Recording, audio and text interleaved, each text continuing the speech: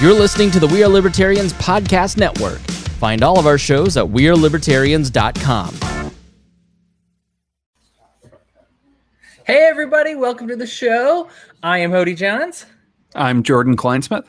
And Brian Wolgemuth will be joining us in just a moment, but he's a little bit too busy for you all right now. He's on a call, but this is Enemy of My Enemy. We are doing a gauntlet episode today where we have an interview with somebody. That somebody is, everybody knows her. It's Ashley Shade. Hi, Ashley. Hi, Hody. Thanks for having me. Oh, thanks for coming on. So what we're going to do is we're going to ask you, again, we're a show for left, right, and center libertarians where we debate and converse with each other about various things. So this will be a fun interview because you're going to get pelted with some lefty, righty, and centrist questions. So are you ready for a pelting? Absolutely. Bring it on. Awesome. Well, before we start off with that, why don't you tell us about yourself and the position that you're running for? Certainly. So, hi, everyone. My name is Ashley Shade. I am currently the chairwoman of Outright Libertarians and the chairwoman of the Libertarian Association of Massachusetts, which essentially acts as the Libertarian Party of Massachusetts. So I have been involved with the party for about almost 3 years now, now that I'm thinking of it. Wow, it's been that long already. And I've been involved in within the party for about 3 years now. And I am currently running for city council in the city of North Adams, Massachusetts. Small little city with a population just under 13,000 people. We have 9 at-large seats open, and they're all up for election at the same time. It is a nonpartisan race, which means party affiliation is not on the ballot. And the top 9 vote getters get a seat on the council. Wow, that seems like a rare opportunity for the libertarians to slip in there. Awesome. All right, well, I guess I'll start off with the questions thing, and I'm sure this is one that you're not tired of at all. If you're a libertarian and you don't believe in political power, why would you run for political office? Well, that's a great question. You have to run for office in order to actually change laws and help reduce the size and scope of government and how much it interferes or influences your life. In order to make sure that new laws are not passed that do the same thing, you have to be in office. So really, it takes being a part of the system and being in office to change laws, change regulations, and prevent new hindrances from being enacted. And so it's really important that we have a message that is strong and resonates with all voters, not just libertarians, and that our message shows them how we can help solve their problems and the things that are important to them while still doing so in a libertarian way. And if we can learn to convey that message and we can learn to do that, we will get elected. And then when we're in office, it's up to us to execute and make sure that we continue to put in legislation and put in work that spreads liberty. Awesome. Jordan, what do you got for her? Well, I guess my question is, even though it's a nonpartisan race, I imagine that it would be difficult, and this is somewhat speculation on my part. I've never run for local office, but as a libertarian, it might be difficult to be branded as, say, obstructionist or contrarian if everybody thinks that, say, you're anti-government and you're there to just kind of shut everything down. And I'm just curious where you see the biggest opportunities to bridge gaps, maybe in a more pragmatic way, in with some of those other folks, but still maintain maybe some of those core principles. So I'm curious where you see those opportunities for compromise versus where you see things that you really feel a need to hold the line on from, say, a principle perspective. Yeah, absolutely. So it is well known in my community that I'm a libertarian. I publicly announced that I was running for office a couple of weeks ago on March 9th, and it was picked up by the local press. The first headline was that I'm a transgender woman. And the second thing that it said was that I was the former chair of the Massachusetts Libertarian Party, because I was. So both of those taglines got thrown in. And of course, I don't hide the fact that I'm a libertarian. It is well known and documented. And when I talk about libertarian issues on the local level, I like to. It really depends on the issue, but one of the issues that we face here in the city of North Adams is a water infrastructure issue. The city's water infrastructure is failing. It has not had proper updates and maintenance in decades, and it is decades beyond where it should have last been for those updates. So one of the things as a libertarian that we need to do is solve this sewer issue and make sure that we have working sewer water issues in our city. And I want to do so in the most libertarian way possible. I want to make sure that we have a number of bids or ideas going into this project. I want to make sure that it requires the least amount of contribution from taxpayers. So it's really about, doing so in a responsible way, getting the job done, making sure that the costs stay low and that things are responsibly done and corrected, but also making sure that the people of the city of North Adams get what they need in a properly working sewer system. So it's really about, finding those solutions, finding those ideas, and working with the other legislatures to say, hey, that there is going to cost 10 million, but I think I've shaved off 2 million if we do this. And, maybe we find a way to get a sponsor or brand it, whatever it takes to make sure that we can, hey, if we can get our water treatment facility, sponsored by Google or something, why not, right? The Google Water Facility, sure. There's a couple $1 million. Good. Thank you for helping us pay this down. Less money out of the taxpayers. So simple things like that, bringing, ideas that people wouldn't normally think of. Some things where I would be hardline against. I would be very hardline against most tax increases. I don't want to vote for a tax increase. And so I'm very much against tax increases. I would be very much against, I haven't seen this in the city, but I would be very much against new regulations similar to have been adopted in Kentucky about being able to be arrested or fined for taunting a police officer. I would be very much against any legislation like that. Absolutely not. You should absolutely be able to tell a police officer no, or, whatever. You should not be arrested for just protesting against police. And so, there are hardline things there. But mainly, I want to get into office and show people that there are libertarian solutions to problems. My campaign is focused on 3. The water infrastructure is one. But the 2 main ones are economic development. I want to be a focal point to recruit new businesses to our area and help partner and work with them, and also work to reduce the amount of burdens that they have to open and operate. So licensing, zoning, we need to take care of those so we can have more opportunities for businesses to come in and actually do business. And then the second thing is bringing more awareness to mental health and the different ideas and solutions that we could do to help promote the mental health of the people in our city and help get more access to mental health services for the people in our city. And one of the big things I'd like to talk about there and bring awareness to is telehealth, which is something that COVID has given us that's been a positive. The increased access to telehealth is a great thing when it comes to medical providers.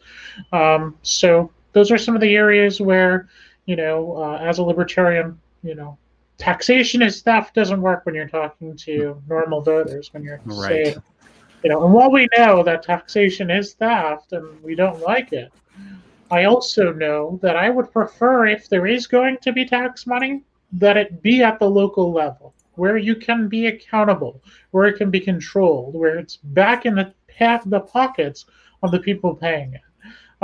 So, if we're going to have a government that taxes, if the taxes are going to exist, I'd rather they didn't. But as long as they do, we're going to work within that system to make sure it's done responsibly. And at the local level, we have a lot of control over that. And we have a control of showing where those monies are going to. And I think that's really important. Awesome. What would you say is like the biggest obstacle in your way right now to getting elected? It's early. We don't know what's happening yet. Okay. So nomination papers come out April 6th. So we're way ahead of the game here. I'm the only declared candidate at the moment. Oh, I declared very early. Our mayor had announced that he was not running for re-election, and then it was publicly announced that another city councilor may be running for mayor. And then a third city councilor had already said that they were not running for re-election. So there was this talk of these things going on. And then we had the issue with the water infrastructure. We actually had an issue with our fire hydrants where I believe they initially estimated over 100 of our 600 fire hydrants were out of service and operational. I believe after assessing, they found now that it's about 50 that need to be replaced. The other ones needed minor repairs to make operational, and they've done that. But it turned into this big issue in the city. We had a fire department running up and down a hill trying to find a working fire hydrant to put out a house fire. That is a major issue. And so once all these things started getting out in the press, and then we realized the mayor wasn't going to run, we have city councilors saying they're thinking about running for mayor. It was the perfect time to jump in and be like, hey, I'm jumping into the city council race. Here's what my plan is. Here's what I want to do. Here's how I'm going to help. And it worked. We ended up getting picked up by the press when we did that. So, we wanted to use the opportunity to jump in the race. So right now, our biggest barrier is that we don't know who else is running yet. I'm going to suspect that at least 5 or 6 of the incumbents will run again, and the incumbents always get reelected. And then it's always, who else is going to run that's not an incumbent. So we'll end up seeing. The other barrier that we have is the other biggest barrier that we have is reaching the individual voters. North Adams is a very aged senior community, and so the COVID scare is real here. People are very frightened to go out. The masks are a big deal. And right now in our community, we wouldn't be able to do door knocking. People here would not be okay with that. They would be very upset if strangers were knocking on their door during COVID. Now, we are hoping that by the end of the season, coming closer to September and October, there will be more vaccinations, people will be vaccinated, things will open back up, and things will be, relatively safe and more accepted in the community. However, we have to understand that we have to fulfill the needs of the community and the needs of the voters, which means that we're going to have to reach them in other ways. Phone banking, text banking, advertisements, both online, through television, through radio, billboards. We're going to have to do a lot more of that. And so right now we are trying to raise money for their campaign. The great news is our goal is $5,000. It's a very, very doable goal. As of today, we've already raised almost $2,100, or over $2,100. We are trying, so we're at 42% of our fundraising goal before even pulling out papers for nominations. No candidate in North Adams election has ever spent more than $2,100, so we've already raised more money than anyone's ever spent. But knowing that we're in a COVID age and knowing that door knocking may not be available, we really have to outgain that and make sure that we have the resources that we need to reach our voters. We need to be able to send out multiple mailers. We need to be able to make those phone calls and texts. We need to be able to run those advertisements. So the other big barrier is making sure that we can communicate with the constituents and get the information to them and paying for it. So we could use a lot more donations. Go ahead and throw that link in there if you want to, if somebody wanted to donate. Yeah, if you wanted to donate, ashleyshade.com/donate. Again, your dollars are going to go towards a wonderful campaign. We are, again, as of today, 41% of our fundraising goal. But we 41% is not enough. We've got to hit that full 100% to get all of the things that we need to reach the constituents, to have that contingency plan in place in case COVID does not go well. Now, if COVID does go well, those extra resources will still give us the opportunity to make new contacts with voters. And as they say, you want to make at least 7 different contacts with your main voters in your community to get them out to vote. If COVID and door knocking is a thing, we'll use some of those resources to rent a van and bring people to the polls. Hey, you need to vote? Come on, we'll bring you. So those resources will definitely go to use one way or another, but we definitely could use help there for sure. So if you can donate. If we had 105 monthly donors, we'd be all set for the entire campaign. Wow.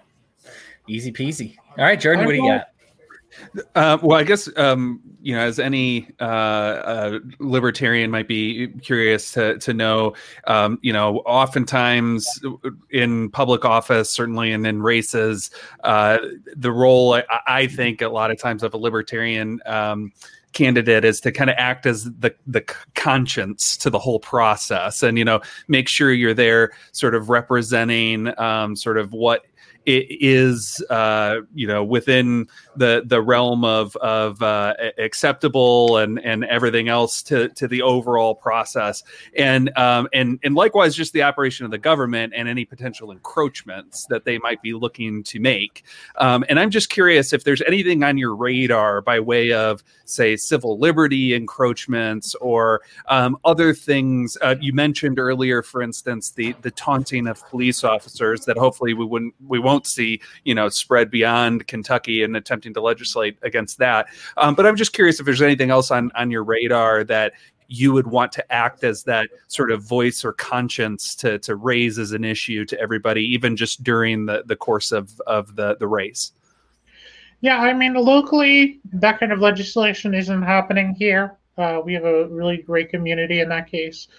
I just finished this evening speaking with members of the North Dedham City Council on a panel where I'm a member of a working group that the City Council created for inclusivity, diversity, equity, and access.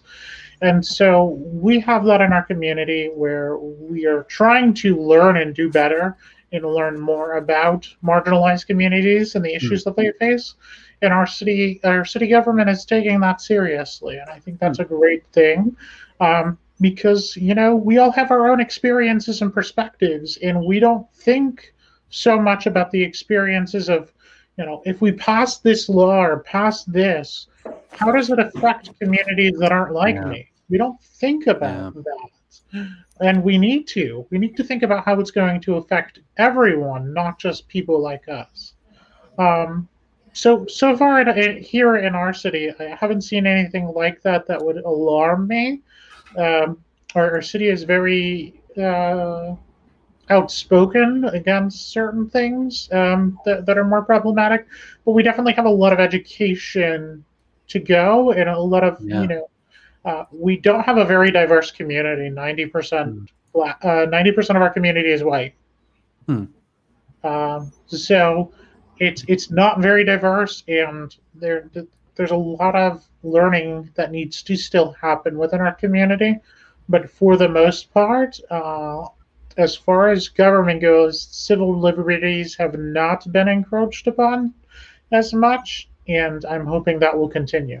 And any attempts to do so would be met very loudly against. Well, I think that's very encouraging to hear you say, and I think it's what you also mentioned is likewise important, that even though at first glance right now, we a people of a certain perspective or a certain background might not see any potential problems or encroachments, but perhaps there are communities that might have grievances that have never been heard before, and have had very real, grievances of encroachment from the government, perhaps, abusive police or something like that, and it's just never gotten out, or, and I don't want to say anything untoward of the community of North Adams. I'm not familiar with it, so I don't want to imply anything otherwise. But I definitely think that that's a very important thing you bring up, and just the need to engage, to look for those things that might not be explicitly brought forward. Yeah. So Ashley, we've had you're speaking to an audience right now that has heard and seen many different campaigns. Chris Spangle, of course, our benevolent god of the We Are Libertarians Network, is really good about local politics and getting involved locally. And a lot of times it just doesn't work out. People donate their time and money and things like, oh, we really thought something great was going to happen, and something really great doesn't end up happening. What makes an Ashley Shade person or campaign so much different or better than what all these other guys were doing? Well, I wouldn't say that it's different or better, but we've got three big things on our side. The first is our messaging. Our messaging is designed to reach people who are not libertarians. It's designed to reach the average voter. Our main messaging strategy and our main message for the campaign is compassion, education, and love.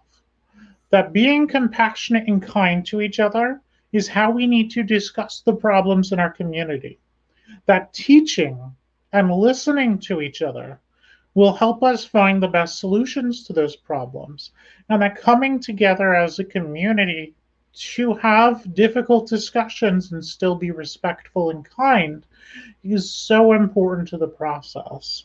So compassion, education, and love is the message that we are using to spread liberty here in North Adams. And it's working. People are paying attention to that message. It resonates with people. Secondly, I ran for city council 4 years ago here in North Adams. I had no campaign. I had no team, no budget, no website. I ran a race. This was before I joined the party. I identified as libertarian then, but I wasn't a member of the party. But I ran this city council campaign. There were 16 candidates. I finished 14th out of 16th. First time running with no money, no budget. I had one sign made up and some buttons made up that I handed out. I participated in a candidate forum and several interviews. The 9th place winner won with, I believe, 1,650-ish votes.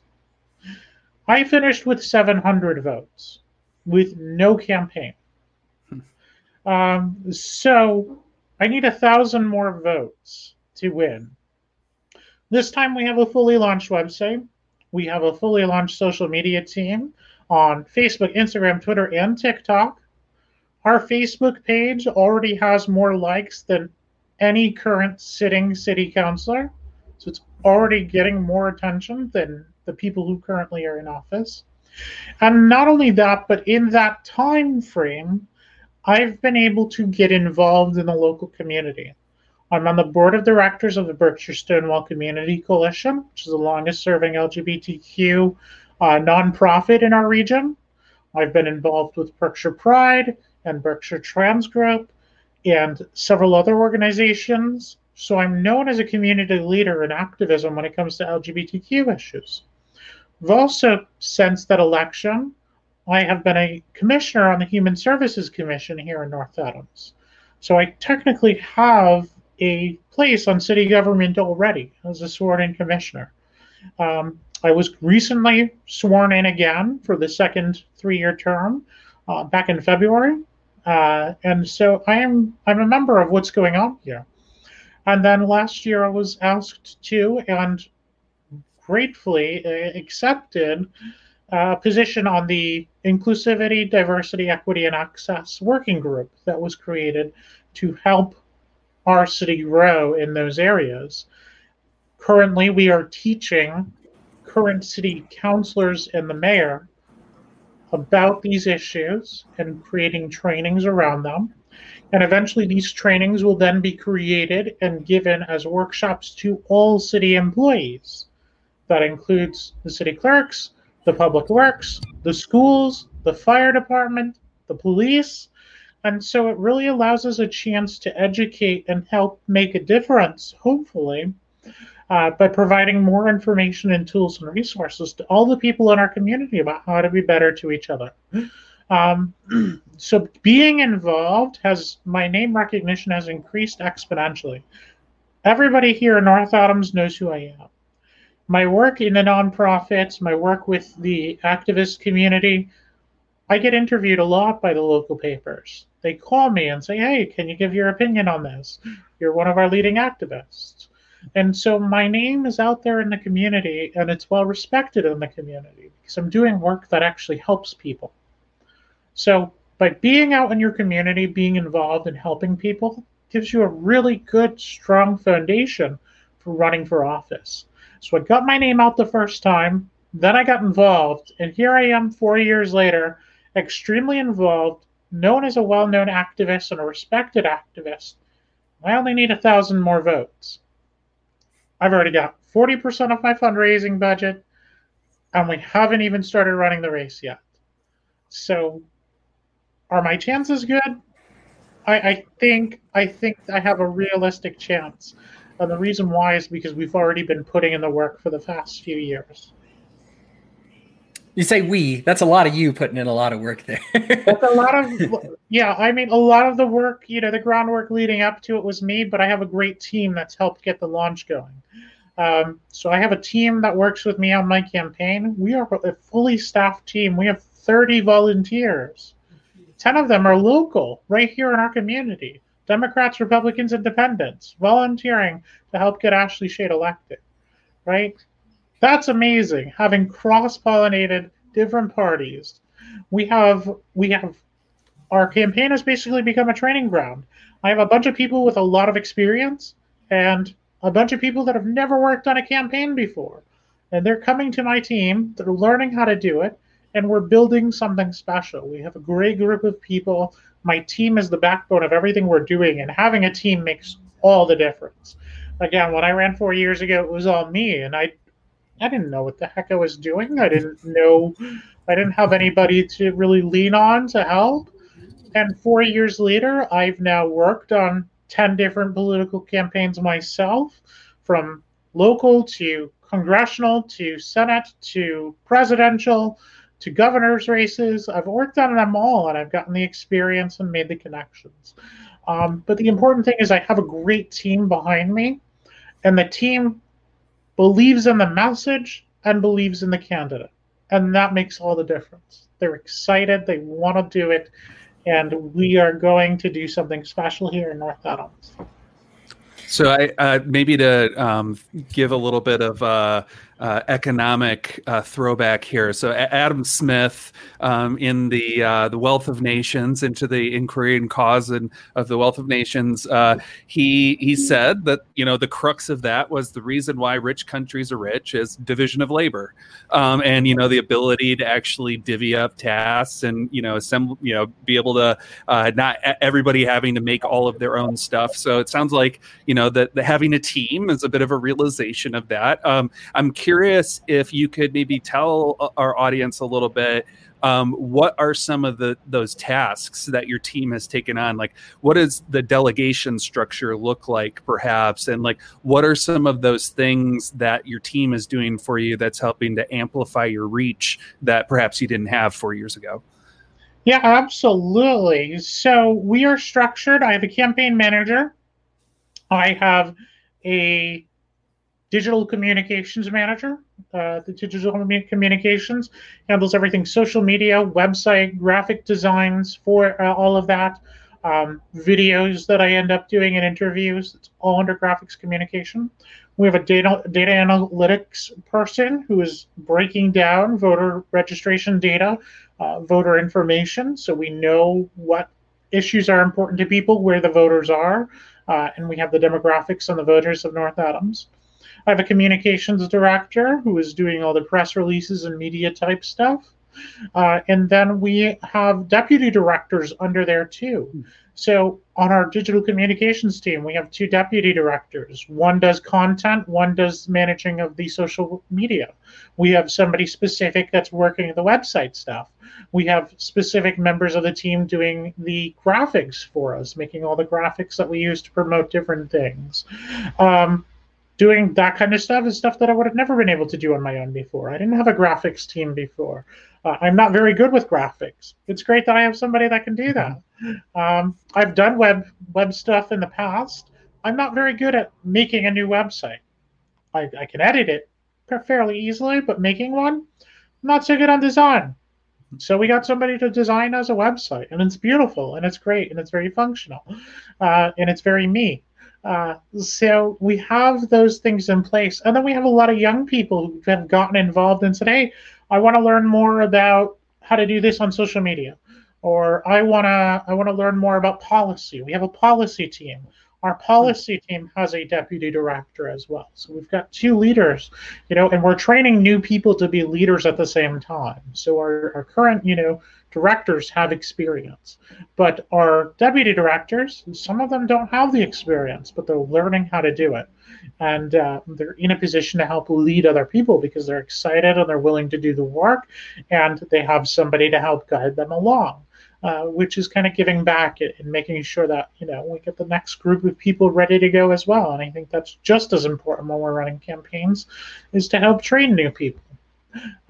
So we have all of that in place. We have a great team, a great staff. We are organized, and organizing is very important to me. I like organization. And our volunteers know what to do. As we start getting into it, we're going to have a field director, and we're going to have our ground team. And those are going to be a lot of my local volunteers who are going to be out here on the ground helping me get the word out, making me collect signatures for the ballot, helping us pass out literature, doing sign standouts, all of those things that we would do locally. So we have all of those things in place, and we'll be building more. We'll be building out, with our field ops. We're also going to be building people for calling, people to call voters, text voters, all of the phone banking. So that'll be another section that'll go under there. And we'll have another director for that. And we'll train people, and we'll bring in new volunteers, and we'll show them how to do it. And that's the goal. And the goal is also to spread out the work so 3 people aren't doing all of the work themselves. One thing that we as libertarians do is take on everything. I have 18 jobs. It's insane. Or I did. I dropped a few and then added 2 new ones. I don't know why. I'm insane. But one thing that we do is take on everything. If we have the ability to delegate things out and have more people involved, get somebody else a chance to learn how to do something, and you get to spread out the work so it's not overwhelming. And that also helps keep people engaged and wanting to be a part of it. Because we have something for everybody to do who comes on, and we have a way to spread out the work so it's not overtaxing one individual too much. Awesome. We've talked so much about your local race, but I mean, let's just get to know you a little bit better. Let's open things up a little bit, because I think everybody's going to have your website and how to visit you and how to contact you and how to support you. We'll put that in the show notes. I'll be sure that is included in there. So if you're listening, that's where you can check all that out. Let me start with something. You are not shy about being a transgender individual, member of the GSM community. You've had not only been a member of the community, you've been a leader in the community for a very long time. You talk about these things like such an advantage, when I think most people view them as such a, I mean, you've spoken about it very positively. I guess maybe advantage isn't the right word, but you've talked about these opportunities that you've taken up. And I think a lot of people see this as kind of a big disadvantage. How do you stay optimistic? Because I know, and if you would like to share, but I know that you get pushback for who you are. Yeah, I mean, of course I get pushback for who I am. And that's something that I have to deal with in my life. How do I stay optimistic? I don't always stay optimistic. But I do try to respond to people optimistically. When somebody makes an ignorant comment, I see it as an educational opportunity. A lot of the ignorance that is out there is because of misinformation or not understanding. That's the majority of it. Some of it is pure hatred and arrogance and with hatred, it's really difficult sometimes. But it's still an educational opportunity. If I can put out a message let's say, Hody, I know you wouldn't, but you said some kind of transphobic comment about me because I'm trans, and you're like, well, trans people who shouldn't do this. And it gives me an opportunity to say, hey, you know what? Actually, here's some information about what it's really like being trans. Here's some information about this particular topic.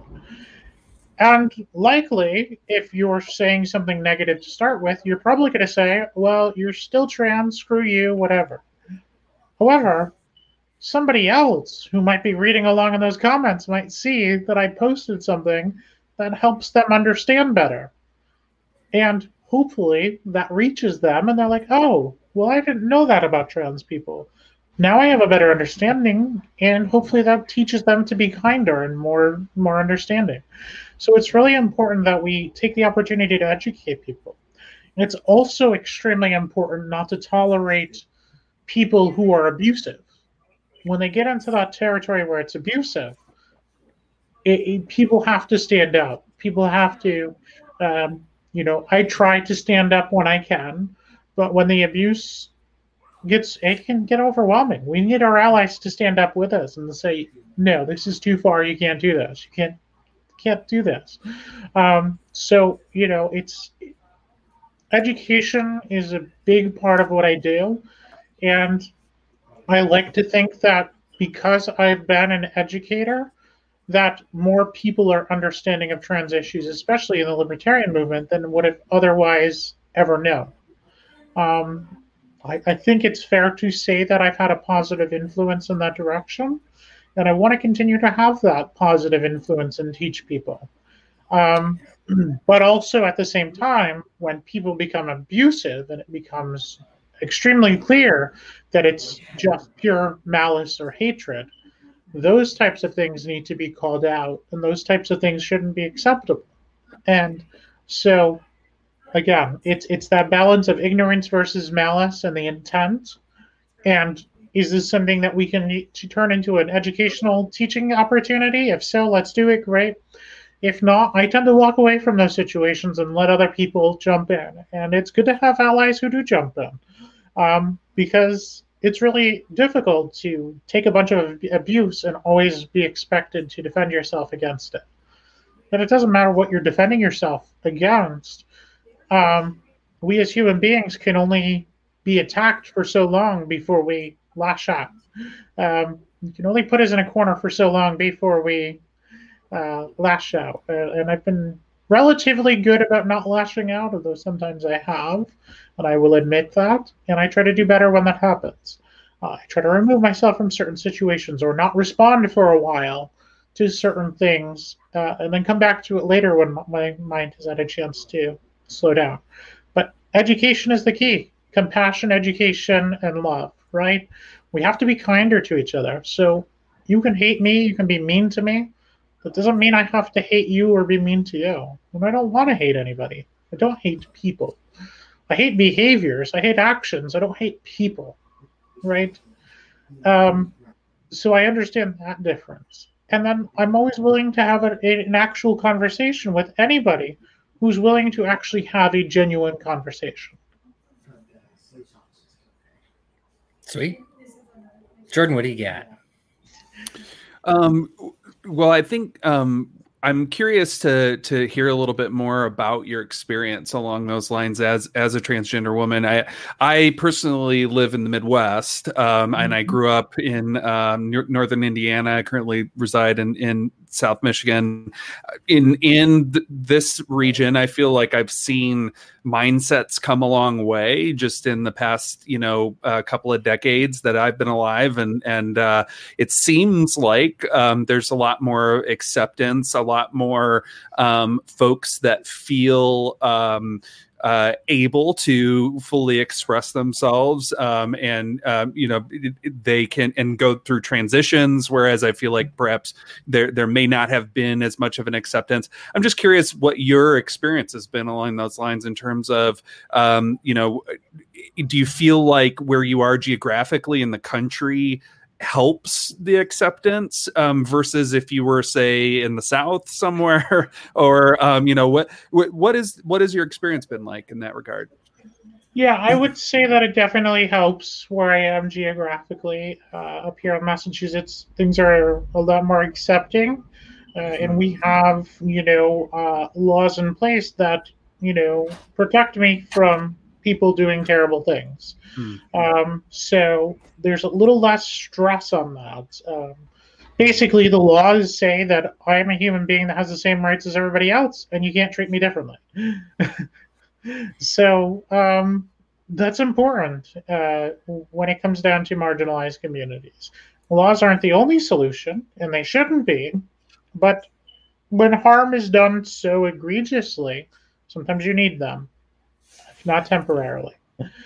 Um, Here in Massachusetts, things are accepting. I grew up in this community where I live now, North Adams. I went to school here, elementary school, middle school, high school. I went to college here. I moved away for a year and then I came back. And then I came out.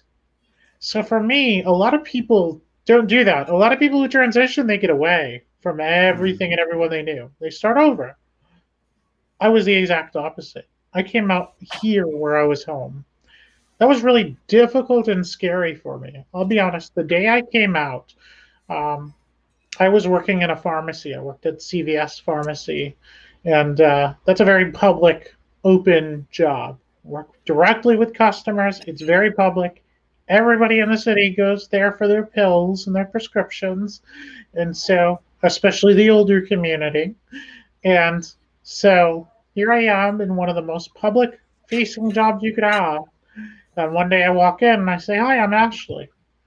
And I changed my appearance a little to when I did come out the day before. I got my hair done and changed the style, and that helped, to present myself more feminine. But it was the scariest day of my life. I was so afraid that I live about 4/10 of a mile from that location where I worked. So I walked there. In the time it took me to walk there, I threw up twice. That's how afraid I was. I was actually afraid. I walked into work. The reception was friendly. My coworkers knew about it going in. So, and I had an opening shift first thing in the morning where it wasn't really busy. So it gave me a chance to get a groove in. But I thought as it got busy, there were a lot of kind comments that I wasn't expecting. But there were also those people who were, they give you those looks. Now, nobody said anything directly to me because I'm 6'2" and I used to be a semi-professional football player, and I can literally still beat most people up if I wanted to. I don't want to, but I could. So nobody.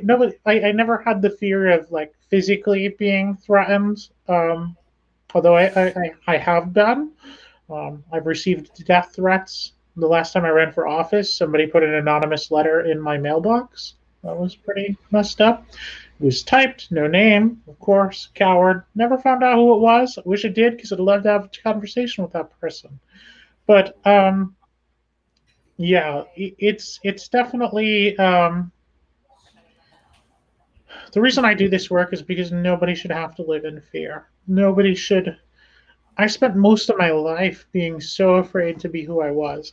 I knew who I was years and years ago when I was a teenager. Before I knew when I was when I was a little child, and I was so afraid to be myself. I was so afraid to express who I was, and I'm lucky. I survived. I should not be alive today. I survived, and it came down to a life or death decision. Either I'm going to be who I am and stop repressing and hiding who I am, or I can't live here anymore.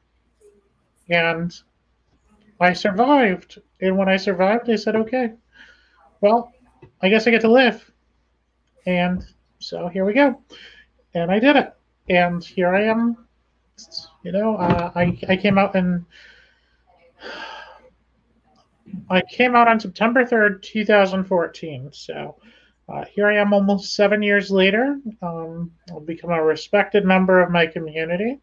And I've become I'd like to think, respected member of the Libertarian Party and community. Maybe not by everybody, but by a lot of people, I think. And it's because, when I came out and finally got a chance to be myself, the idea of my campaign, compassion, education, and love, that sums up who I am as a person. When I talk about those things, it's real because I genuinely believe it. It's something that's a part of me. And I believe that's how we can help other people and live in a better society where everybody can be freer, where everybody can have liberty. And yeah, I hope that answered the question.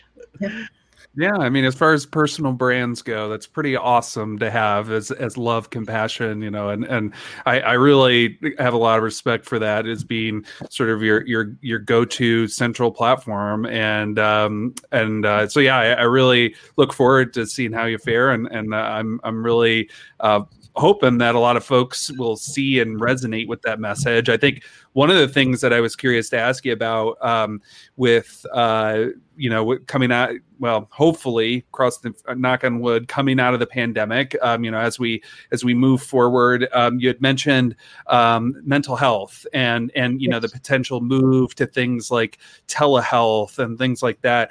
Oftentimes, community health isn't necessarily at the forefront of technological advances and things like that. I'm curious, what is the state of community health in North Adams, and where do you see potential opportunities, or do you see any problems that are glaring that need to be addressed rather urgently?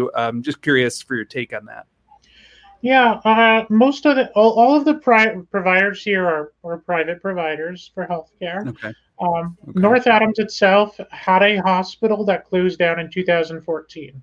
A full hospital had been here over 100 years. It closed. Currently, the services that were revived were an emergency room and imaging services. But there's no inpatient services up here at our hospital.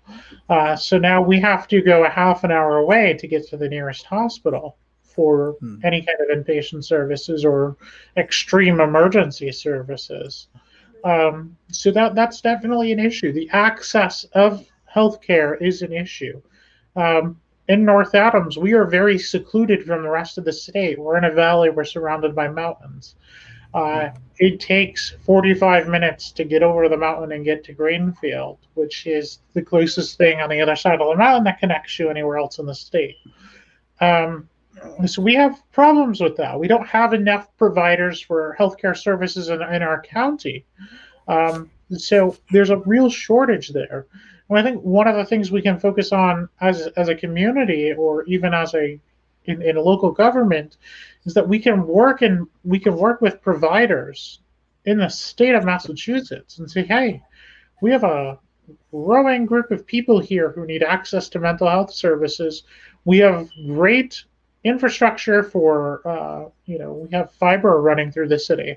So we have the ability to provide and make sure that our network is secure and ready to go. And because of those transportation issues, that we've actually shown from our providers here, missed appointments have gone down 25% since COVID. People are actually going to appointments more often because they can actually get to them because of the telehealth. They don't have to get out. They don't have to try to find a cab or take a bus for 2 hours to get to another part of the county to go to a doctor. So it makes it a lot easier. And I think we need to partner with all of the providers in the area and make sure that telehealth services remain available and remain an option going forward, and work to bring, if we can't have the providers in other areas physically here, find new providers that'll work with our area in providing telehealth services.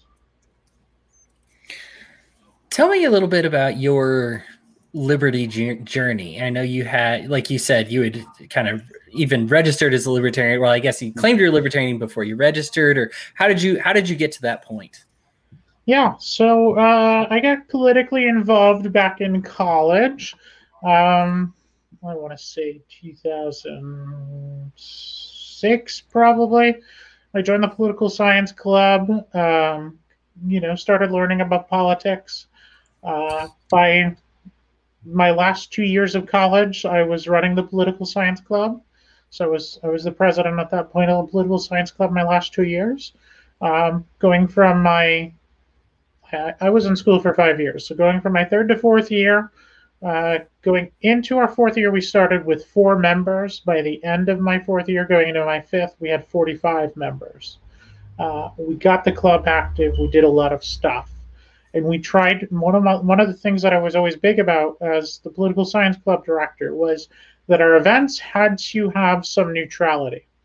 And that if we were talking about a position, such as marijuana legalization or whatever it was that we were doing, that we presented people or information on both sides of the equation. I did not want it to be slanted. So if we were talking about taxes, we'd have somebody for or against. If we were talking about, gay marriage, we'd have somebody for or against. It was important to make sure that all perspectives had an opportunity to be heard. As I came out of college, in college, I was kind of seen as a token conservative type. I was an economic conservative and a social moderate is what I described myself as. I never felt comfortable in the Republican Party, and so I never really joined the Republican Party. But I tended to vote more with Republican candidates at that time. By 2016, I had found Gary Johnson, and I was a big fan of his campaign that year. I voted for Gary Johnson in 2016. And that's when I found that, I think I identify as libertarian. I think the Libertarian Party has a lot of views that I understand and agree with. I love this, the non-aggression principle. I love, the right to self-autonomy. And as a trans woman, that really appealed to me, that nobody should interfere in my rights to be who I am. I should be able to live my life how I choose so long as I'm not hurting anybody. That really resonated with me. The old slogan, keep your government out of my wallet and out of my bedroom. I like both of those things. I don't want government in either of them. So that made me, really happy and understanding. But I also knew that transgender people at that time weren't really welcomed in the Libertarian Party. They weren't really, there was a lot of negativity about transgender people. And at that time, I wasn't ready to jump in.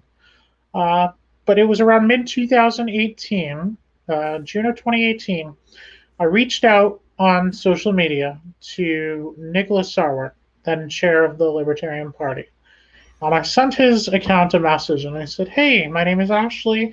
I consider myself libertarian. I'm a registered libertarian voter. I voted for Gary Johnson, but I've not taken the time to get involved in the party. And here's, some of the reasons why. I'd like to know if you think that transgender people have a place in the party, if they belong here. And if so, would you be willing to put out a statement saying so? Less than 5 minutes later, I got a response, and I was really surprised. The chair of a political party is messaging some random person. He responded, absolutely, transgender people belong, and immediately made a post about it. When he did that, I said, if you make a public post, I will immediately join the party today. He made the public post. I joined the national party. I joined the state party. And I've been a part of the libertarian movement ever since. So that's what really got me kicked off. I got introduced to some folks at MassLP. I got introduced to Jan Fishman, who was running for auditor then.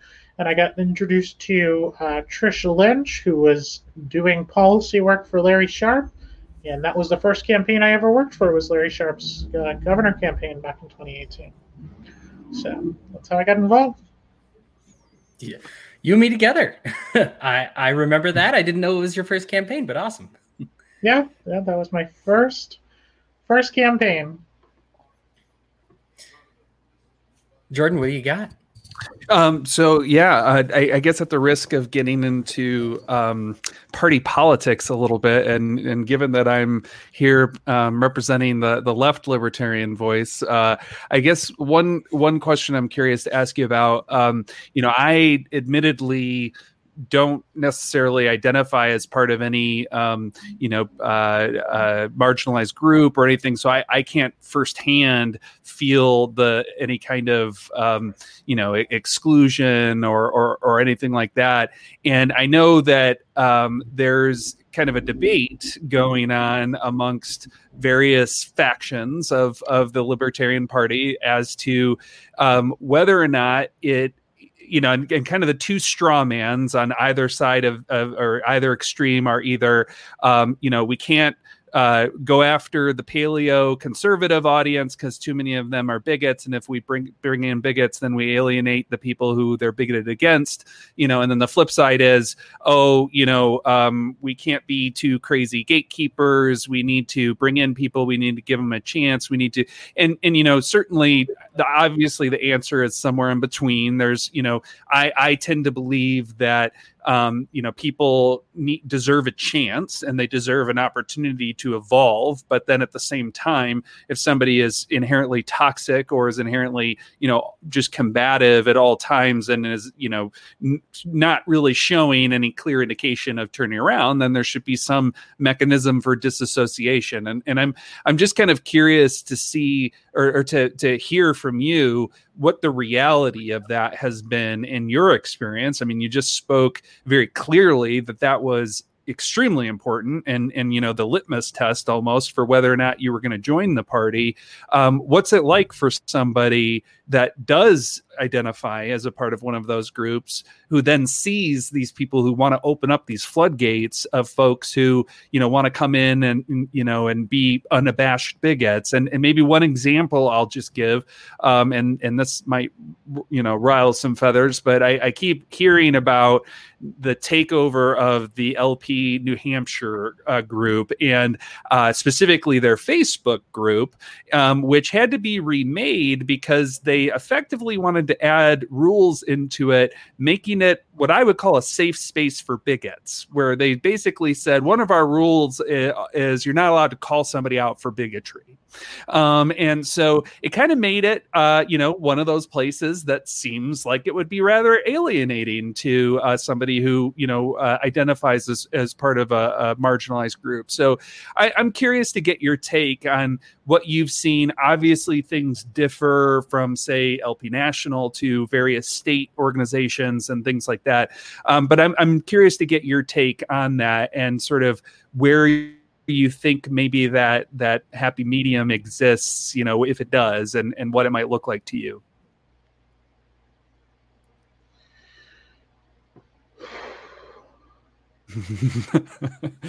I know it's a loaded question. It's a loaded question. You're putting me on the spot here. All right. Here's the deal. If you have a history of being a terrible person and you cannot recognize that you were terrible or apologize for it, then I don't want you here.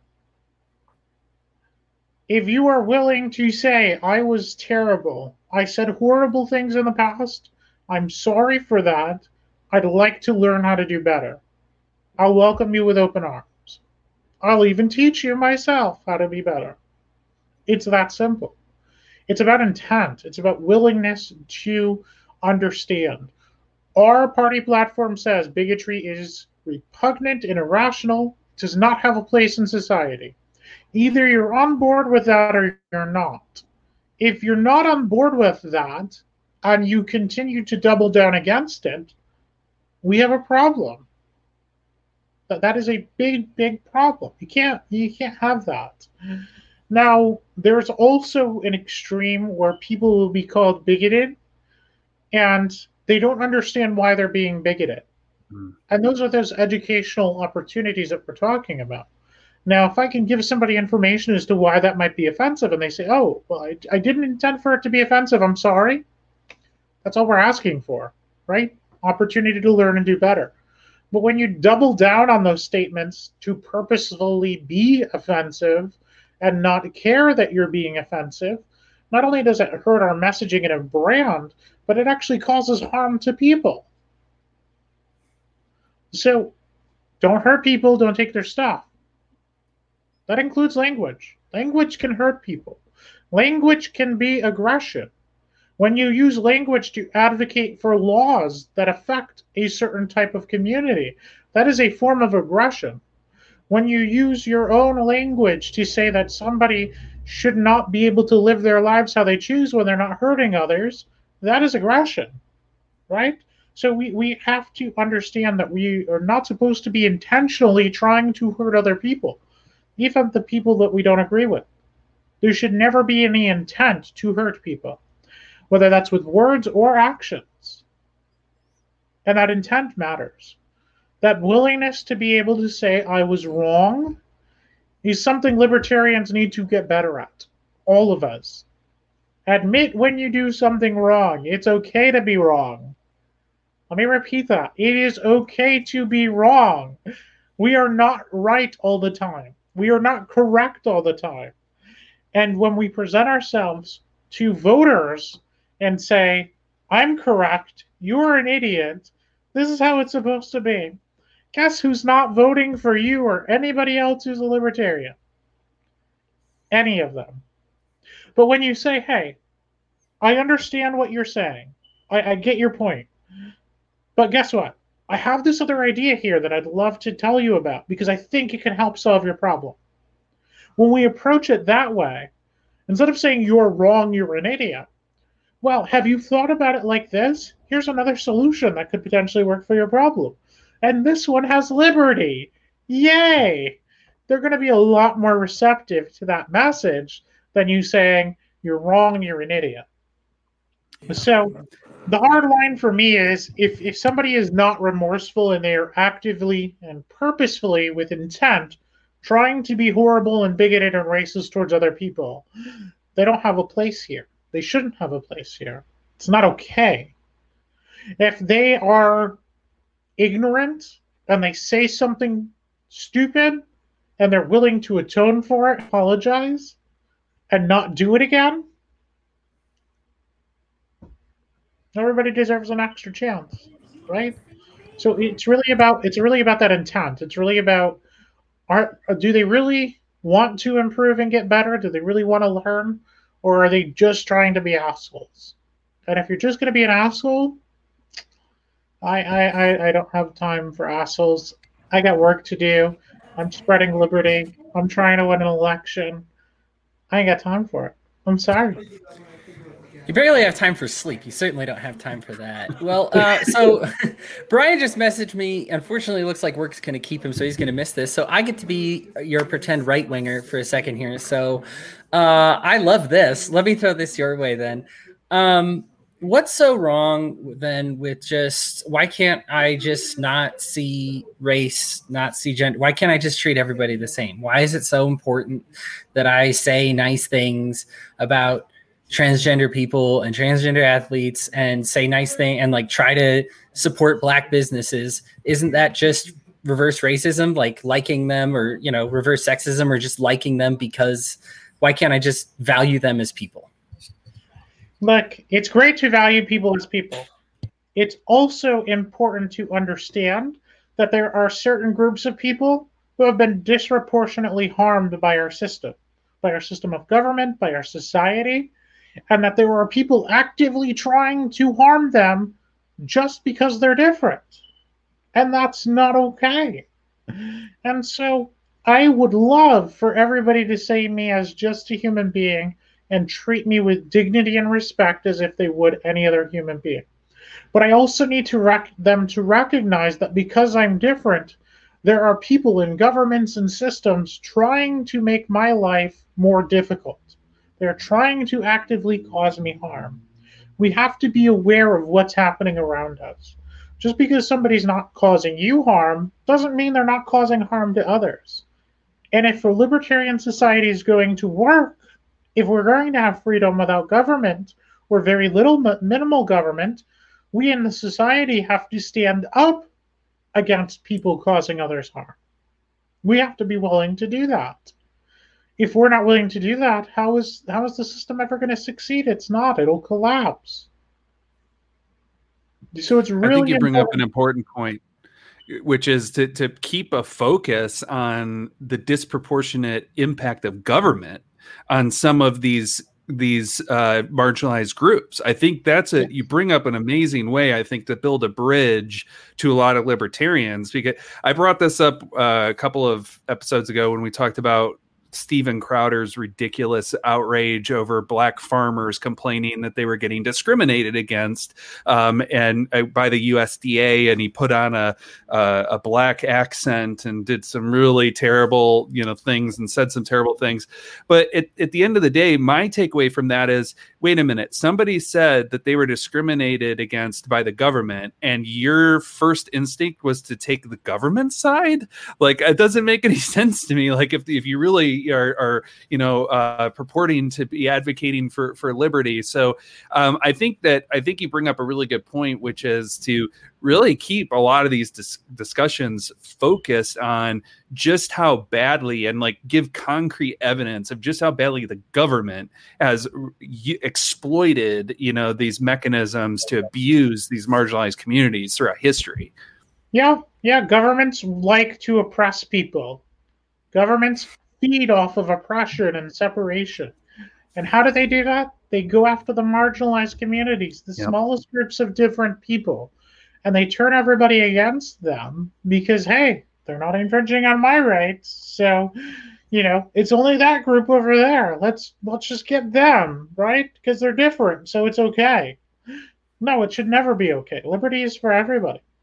And I'll give you an example here that hopefully will resonate with somebody. As libertarians, we're all pro Second Amendment. I've never heard a libertarian who's against the idea of owning weapons for self-defense, right?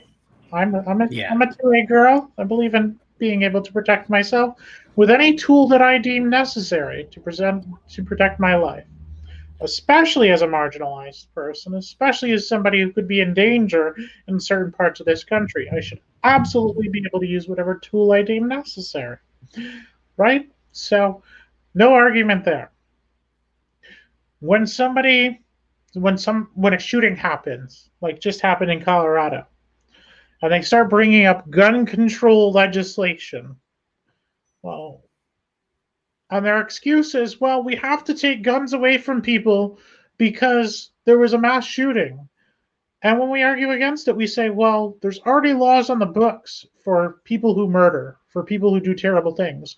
Why are you punishing people who haven't committed a crime? Why are you making it more difficult for people who've never committed a crime? I want to ask that same question when a legislature tries to put in place a bill that says I can't use a public restroom. As a transgender person, saying that I'm a predator, when one, that never happens, you can look it up, it's very, very rare. And two, we already have laws on the books for people who do abusive things. If somebody's going to be a predator and be abusive, they deserve to be thrown in jail. Shouldn't matter if they're trans or not. So why would you put a law in place that is taking away my right to use a public restroom? Why are you attacking me when I haven't actually committed a crime or done anything wrong? It's the same principle being used by two different sides of the political spectrum. Stop hurting people who haven't done anything wrong. Stop trying to restrict their rights just because you think a group of people are going to harm others. We already have laws that take care of the actions. So, and if you're for liberty, then you should be able to agree with that statement on both ends of it.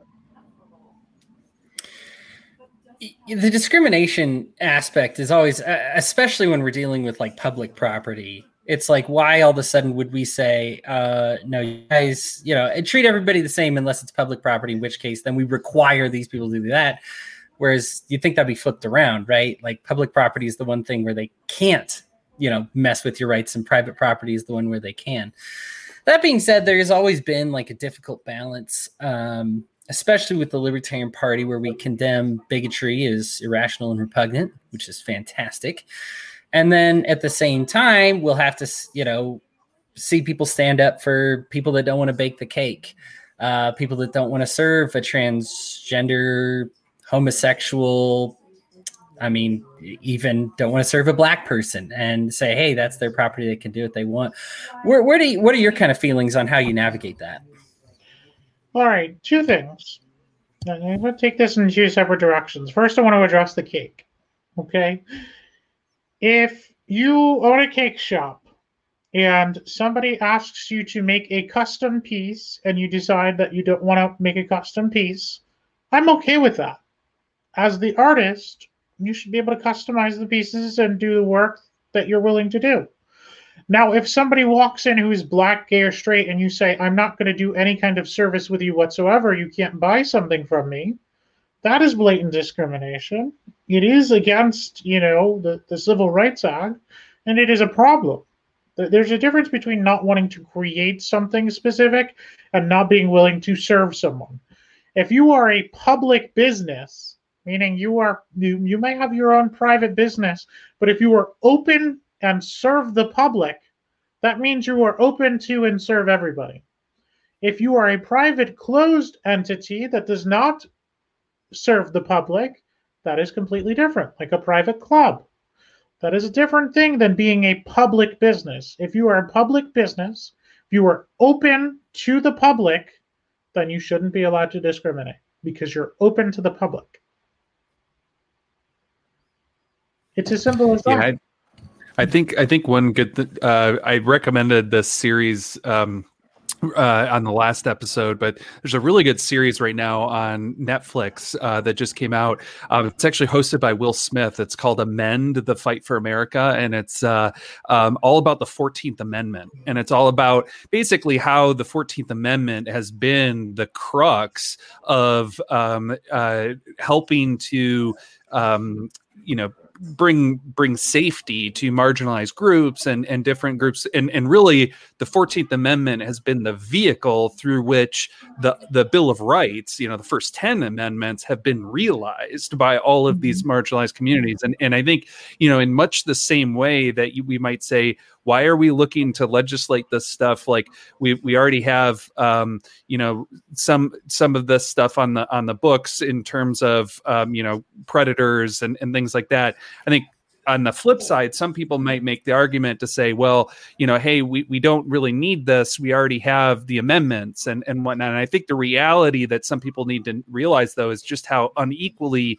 those were actually enforced and upheld, throughout our country historically. And that, the Civil Rights Act was kind of necessary and probably still is to make sure that those rights were, and you brought up Gary Johnson, and I was just reading some people today on Facebook reflecting back that supposedly he lost a lot of people because he said, hey, I don't think we're as a country probably just ready just yet to repeal the Civil Rights Act. I think we still need some of that. And we can't just rely on people to do it themselves just yet. And I think that's kind of what I'm hearing you say here too, is that, ideal world, yes, everybody would do this in their own right, but we already have some pretty great amendments. We have some pretty good Bill of Rights. Let's make sure that everybody gets to enjoy those. And that's really kind of all we're asking, and making sure that, those folks get the equal protection that theoretically they deserve, like anybody else would. Yeah, and when it comes to the Constitution is a document that is supposed to be a rules for the government, right? Constitution is supposed to be the government's rule book. These are the rules that you have to apply by as a government. The Constitution says all men are created equal. It does not say women. It does not say black people. As a matter of fact, it counts black people as 3/5 of a person. So we need to update our language, right? We need to update that language. There should be language that says all people are created equal in our Constitution. It should be updated. So many people are against updating the Constitution. No, it's a document. It's this living it's this document that can never be changed. It's this document that's set in stone. What the Constitution is, and here's the problem we have, and this is why we have all these crazy laws. The Constitution is a tool. And as a tool, eventually you have to sharpen it. You get upgrades for your tools. You got a rifle, you might get some brand new ammunition, you might get a new scope, you might get a new trigger. You got to update and clean and take care of your tools so that they can be best used to prevent government interference. And in this case, we need to update the Constitution to make sure that it protects everybody and sees everybody as equal human beings. We don't have that currently, and that's why all these laws are put in place. Even the 14th Amendment didn't do enough of that. Yeah. We need language that says all people are created equal. All people should be treated equal under the law and by government. Government should never, ever be allowed to discriminate against a group of individuals, a group of people. Never. Government's obligation is to represent the people. All of the people. Not just the ones that are like them, not just the ones they like. If you are an elected official, you represent everybody, whether they voted for you or not. And so you should not be able to discriminate against a group of people you represent. It's that simple. So we need to get over this notion that the Constitution should never be changed. It needs to be changed. We need to update our tools. Because if we can update the Constitution, we can fight back against tyranny in the government. We can fight back against ridiculous laws. I hate to break it to people, but laws were not supposed to be easy to pass. That was the whole point. We weren't supposed to have two parties going back and forth and working with each other to screw everybody over. We should have a bunch of smaller parties who represent certain interests, and when they finally do find common ground, a law gets passed. But we shouldn't have laws passed every day. It should be very, very difficult to pass new laws. Yeah. So it's interesting what you said about the language of the Constitution. Another one of the things from the series that I didn't know previously was that when the Equal Rights Amendment was being pushed for ratification in the early 80s, it came just 3 states shy of getting ratified. I didn't realize it was that close. And the religious right pushed hard enough to get it to stop there. But that kind of blew my mind. I didn't realize that it was that close to getting that amendment passed. Yeah, and it should be passed. And, at this point, it has all the signatures. It just expired in time. So if Congress wanted to, they could go back and renew it, and we would have an Equal Rights Act. And there should be. We have to update the language as things go on. We should have equal rights for all human beings in society. All people of the United States. I'm going to put on my Captain Anarchist pants real quick. So the Constitution, for every time it's been amended to increase one person's rights, we've had 3 additional amendments to decrease other people's rights, to make exceptions for why you can't have the rights that you have. What process, I guess, would you suggest that we go through to make sure that what you're saying, which I'm in support of, things that create more equality get in and things that don't stay at the side? Because right now I have a tough time trusting our elected officials to do a good thing instead of a bad thing if I give them the tools to amend the Constitution. Well, the constitutional amendment requires 38 states to sign off on it. It's a much more difficult process. It requires a majority in both houses. It requires the president, and then it requires 38 states to ratify it. So it's already a very, very difficult thing. And when we say equal rights, we're not talking about taking rights away from anybody else.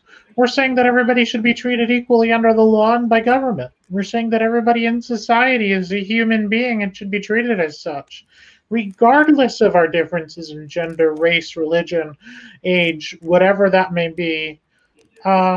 It's about just ensuring and saying loudly and proudly that all human beings have these unalienable rights. All human beings are protected by the Constitution, and that the Constitution applies to governments from causing harm to any human being, rather than just, as originally framed, white landowners. because that's what the Constitution was originally for.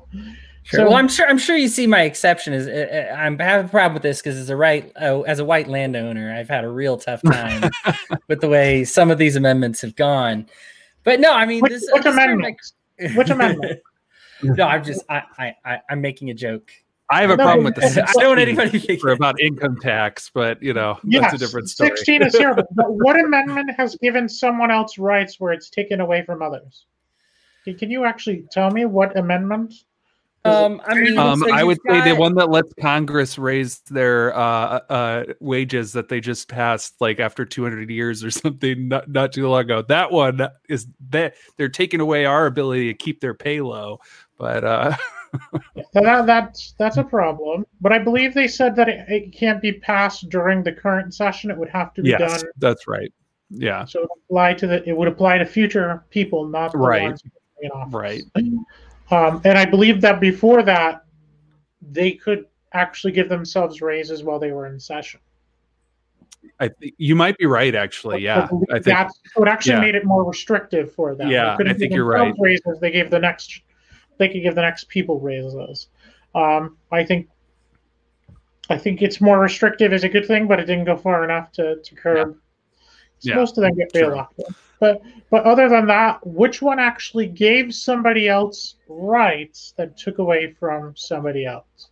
I mean, you have certain things like the Commerce Clause, right? Where government. I guess that's the Constitution. So you specifically I'm asking. You said there were amendments that were put in place that gave other people rights that took away from others. What amendment has done that? Now, what I said specifically is there's amendments that have restricted people's rights. I'm not saying they're giving them to other people, except for potentially giving them to government, I guess. But so what's funny is government. I was going to bring up the clause in the 13th Amendment that basically lets the government re-enslave people if they've committed a crime, right? Which creates. And I think Section 5. Other than that, Section 5 of 14 is actually, it's funny because 14 is great, and then they add little Section 5 in there, which is like, oh, and the government gets to decide who counts as an immigrant and who doesn't. And then you're like, oh, okay, like we're doing so good, guys, and then well, we don't want to give away all our power now. We got to hold something in our hand now. I think for me, I just have a tough time trusting, especially the current iteration of Congress people that we have. Whenever I hear them saying most of the time they'll abuse the judicial system, of course, to get exceptions to many of these amendments that are for our protection. I mean, heck, amendments 1 through 10, right? Bill of Rights. And all the time they're like, well, protection from unreasonable search and seizure, unless you got drugs or something like that. We are responsible for enforcing this, and we haven't, and that's part of the problem. Yeah, right. I mean, we're responsible for enforcing those. The states have failed, and the people are responsible for enforcing those. Yeah, there's it's a complicated thing, and I say this just for the sake of friendly debate. I mean, these are minutiae, and ultimately you're running for city council, and these are just fun discussions that we like to have as libertarians, to have back and forth. But they are a debate of luxury, I guess I would call it. But I always have fun. I think for me, I always see I am still, even as an anarchist, I'm still very involved with the political process. I still like to see my preference. If it's not a political revolution, I don't have a lot of history of non-political revolutions that look bloodless, and I'm not craving blood. And so this is kind of why I participate in election processes still. And the reason I hope that people like you get elected and go to legislature and move on to do great things, and that inspire other people to do great things when they inspire people to have these liberty ideas. Because I think there's a lot of bad examples out there. And I think we get our hopes tied to a lot of, I mean, even as libertarians, we've had our hearts broken by politicians millions of times. They like to flirt with us, and then they'll just step on us, just completely with one bill. And they're just like, oh, they just used us. They were using us the whole time.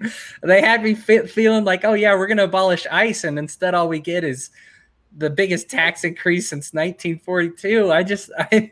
I believed better. You know what I mean? Like and so I think I understand why libertarians are kind of resistant to playing the political game, but I see it as very much a non-bloody way. And I think there's a lot of worry that people, and I guess you can give me your thoughts on this too, Ashley, but there's a lot of thoughts that people are wasting their time when they could be doing it something else when they vote. And for me, voting takes so little time and effort that I'm not exactly sure that I understand. Of course, I've had the famous debate with Larkin Rose about voting, and I was very much the for voting guy. And there's just, I sense so much paranoia that these people are so worried about, like, oh, you're spending all this time voting, but you could be feeding the homeless. And I'm like, well, there's a very disproportionate amount of time involved between these two things. And I just, I don't see why you can't focus on both, you know? And I think you're a good example of this. I mean, full disclosure, not only am I on Ashley's campaign, but Ashley and I have been friends for a while. I love her, and that's why she's on the show. You know, but I think that there's people like you that do both. Like you say, you're very active in your community, and it doesn't end at politics. And I think there's a great deal of worry that things end at politics. Like politics, hey, as long as I'm politically active, that's all I need to do. Whereas really, that's just kind of that's step one, if it's a step at all. Right. If it's a step at all, you know. And so I guess, Ashley, I'll let you, I'll let you give closing, whatever you want to say. Send us off, whatever you want to tell people before they hang up on you. What do you feel that you want them to know that didn't come out in this particular interview? Well, before we close, I want to touch base on you about this voting thing. Let's talk about this for a second. Sweet, yes. So here's the deal. At the end of the day, what I want to do is help people. How can I help people? I can get involved in my community. I can have conversations with people. I can educate people. I can run for office and be visible and talk about the issues publicly. I can vote for people who believe in those ideas and principles and hope they follow through. Voting at the local level is a much safer and easier way to hold somebody accountable. It's very easy to hold people accountable in your own community. It's very difficult to hold senators and congressional people in office in Washington accountable. So being involved locally is really important. And local governments have more control. They're the ones that decide what ordinances and zoning laws and restrictions are in place here and that affect your daily lives. They're the ones that decide how much your property taxes are, or your business taxes and your commercial taxes.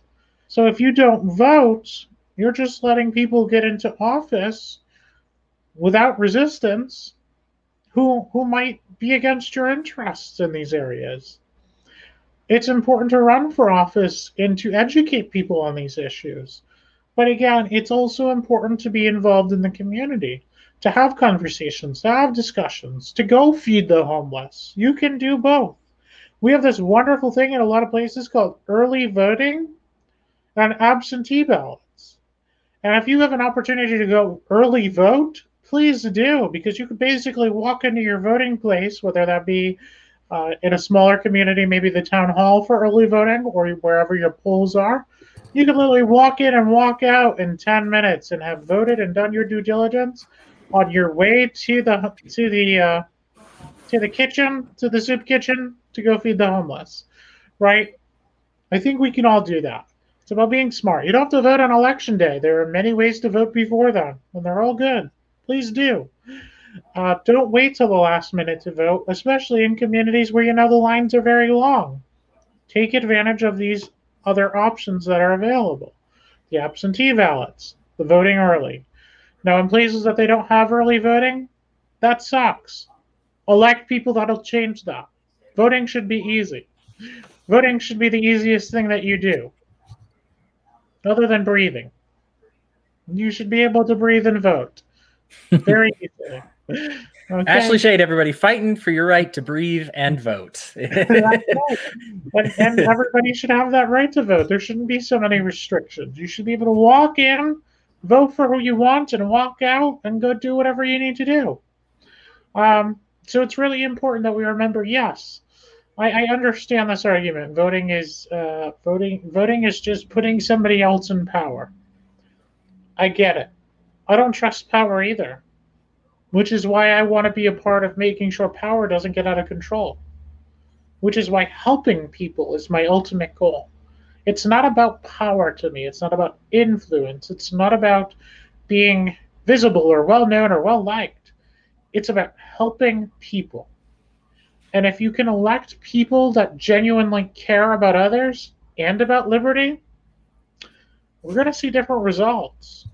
We're going to see communities change. We're going to see liberty expand and grow. And people are going to be grateful because not only do they get liberty, but the people that are promoting and voting and putting liberty into place are going to help the people in their communities with the things that they need directly. That's what it's about. That's what it's all about. At the end of the day, we all exist. If COVID has taught us anything, human beings are not meant to be isolated. For some inexplicable reason, we need each other. We need each other. And I could tell you, I would so much rather live in a society where people are lifting each other up, where they are willingly helping each other, where they are kind and courteous to each other, than living in a society where we're constantly tearing people down, insulting them, hating them. Which life would you choose? Would you rather share love in the world? Would you rather share kindness? Would you rather have people be pleasant to you? Or would you rather have everybody be an asshole? I know which world I want to live in. In a world where we're all kind and where we help each other. It's a world where we can all grow and succeed together. Everybody can prosper. It doesn't just have to be certain people. Everybody can. And it doesn't have to slow you down from prospering either. It doesn't hurt to be kind. And it takes less effort to be nice than it does to be mean. So, voting is important because that's how we affect change. For sure. Jordan, did you want to get anything final in before Ashley gave her closing thoughts? No, just I wanted to thank you, Ashley, for joining us and giving us kind of the perspective of what it looks like to be running for local office as a libertarian. I think that's something that a lot of people are, I'm sure, very interested in, just to hear sort of the real world logistics of it all and sort of what your experiences has been. And I guess I personally just want to wish you the best of luck in the race to come. Thank you. I really appreciate that. So, closing remarks. We all have them. People who have heard me on an interview have heard this before. But I'm going to say it until you get sick of it. And hopefully that won't be ever. I believe in love. I believe that love is the brightest flame of liberty. And when we show people love, when we use compassion and education, we light the path of liberty for others to travel down the road with us. When we show them love and we teach them, they're willing to travel down the road with us. And if our ultimate goal is liberty in our lifetimes, if we want people to travel down the road with us, we need to be willing to listen. First, listen first, and then educate, and do so in a way that is kind, compassionate, and caring, because people don't care about what you have to say until people know that you care. It's true. You have to reach people where they are and educate them down the road of liberty. And you can do so much better through kindness and understanding than you can by being an asshole. I'm sorry, but it's true. So, I want to leave you with this. If you believe, like I do, in compassion, education, and love, visit ashleyshade.com. Check out our issues. Check out what we're doing. Contribute to the campaign. If you can donate, please donate. If you want to volunteer, please reach out, fill out our volunteer form. We are looking for more people to get involved. If you've never worked on a campaign before, we'd love to train you. If you have, we'd love to have you on board. We want the best people around. We want to do something that's never been done before. Enough of politics where we insult each other, where everybody is the enemy, and where everybody else's ideas are terrible, stupid, and horrible. It's time to bring in a new generation of politics where we actually care about people first. And because we care about people, we do the right things to help them. And we do it to lead them down the road of liberty.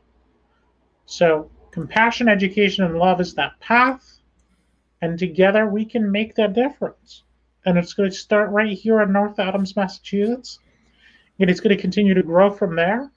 And if we can understand and pick up this message of compassion, education, and love, everybody's going to jump on board with us, because there are very few people in this world who think that is a bad thing. If you want to make a difference, learn to love, learn to be open-minded, listen, and help us get elected. If you're interested, please visit us on social media. The tag is ashade, 4, office. That is our Facebook, Instagram, and Twitter handles. You can also find those on our website. Please go to the website and donate. Please do something tomorrow when you watch this, or maybe when you finish watching this. Do something to help somebody in your community. Anything. A small thing. Go help a neighbor unload their car. Have a conversation with somebody you haven't talked to for a while. Check in on somebody. See, how you doing? I hope all is well. I haven't heard from you in a while, and I was thinking about you. Do something kind for somebody else. And remember, if you're out there listening to this, it doesn't matter who you are or what your differences are or what race you are, what religion you are, whether you're gay or straight or bi or trans. We're all human beings on this planet. We all deserve dignity, respect, and love.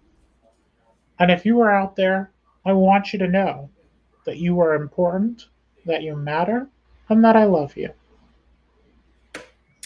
Oh, we love you too, Ashley. Thank you so much for coming on the show. Really do appreciate it. It's love is a 4-letter word, but it's not a bad one, and it's not one we nearly use enough. I think it was Mary Ruwart who called the core principle of libertarianism the good neighbor policy. And I get a lot of sense of that when I talk to you. I do appreciate that. She did write my favorite libertarian book of all time. So you are her spiritual successor. Again, I really appreciate it. Jordan, I did want to say a special thank you and possibly goodbye to you. I know you were standing in for Aaron while he got things squared away. So thank you for being my resident lefty. Sure. We may call on you in the future if we have another hole or if his computer keeps sucking. Sure.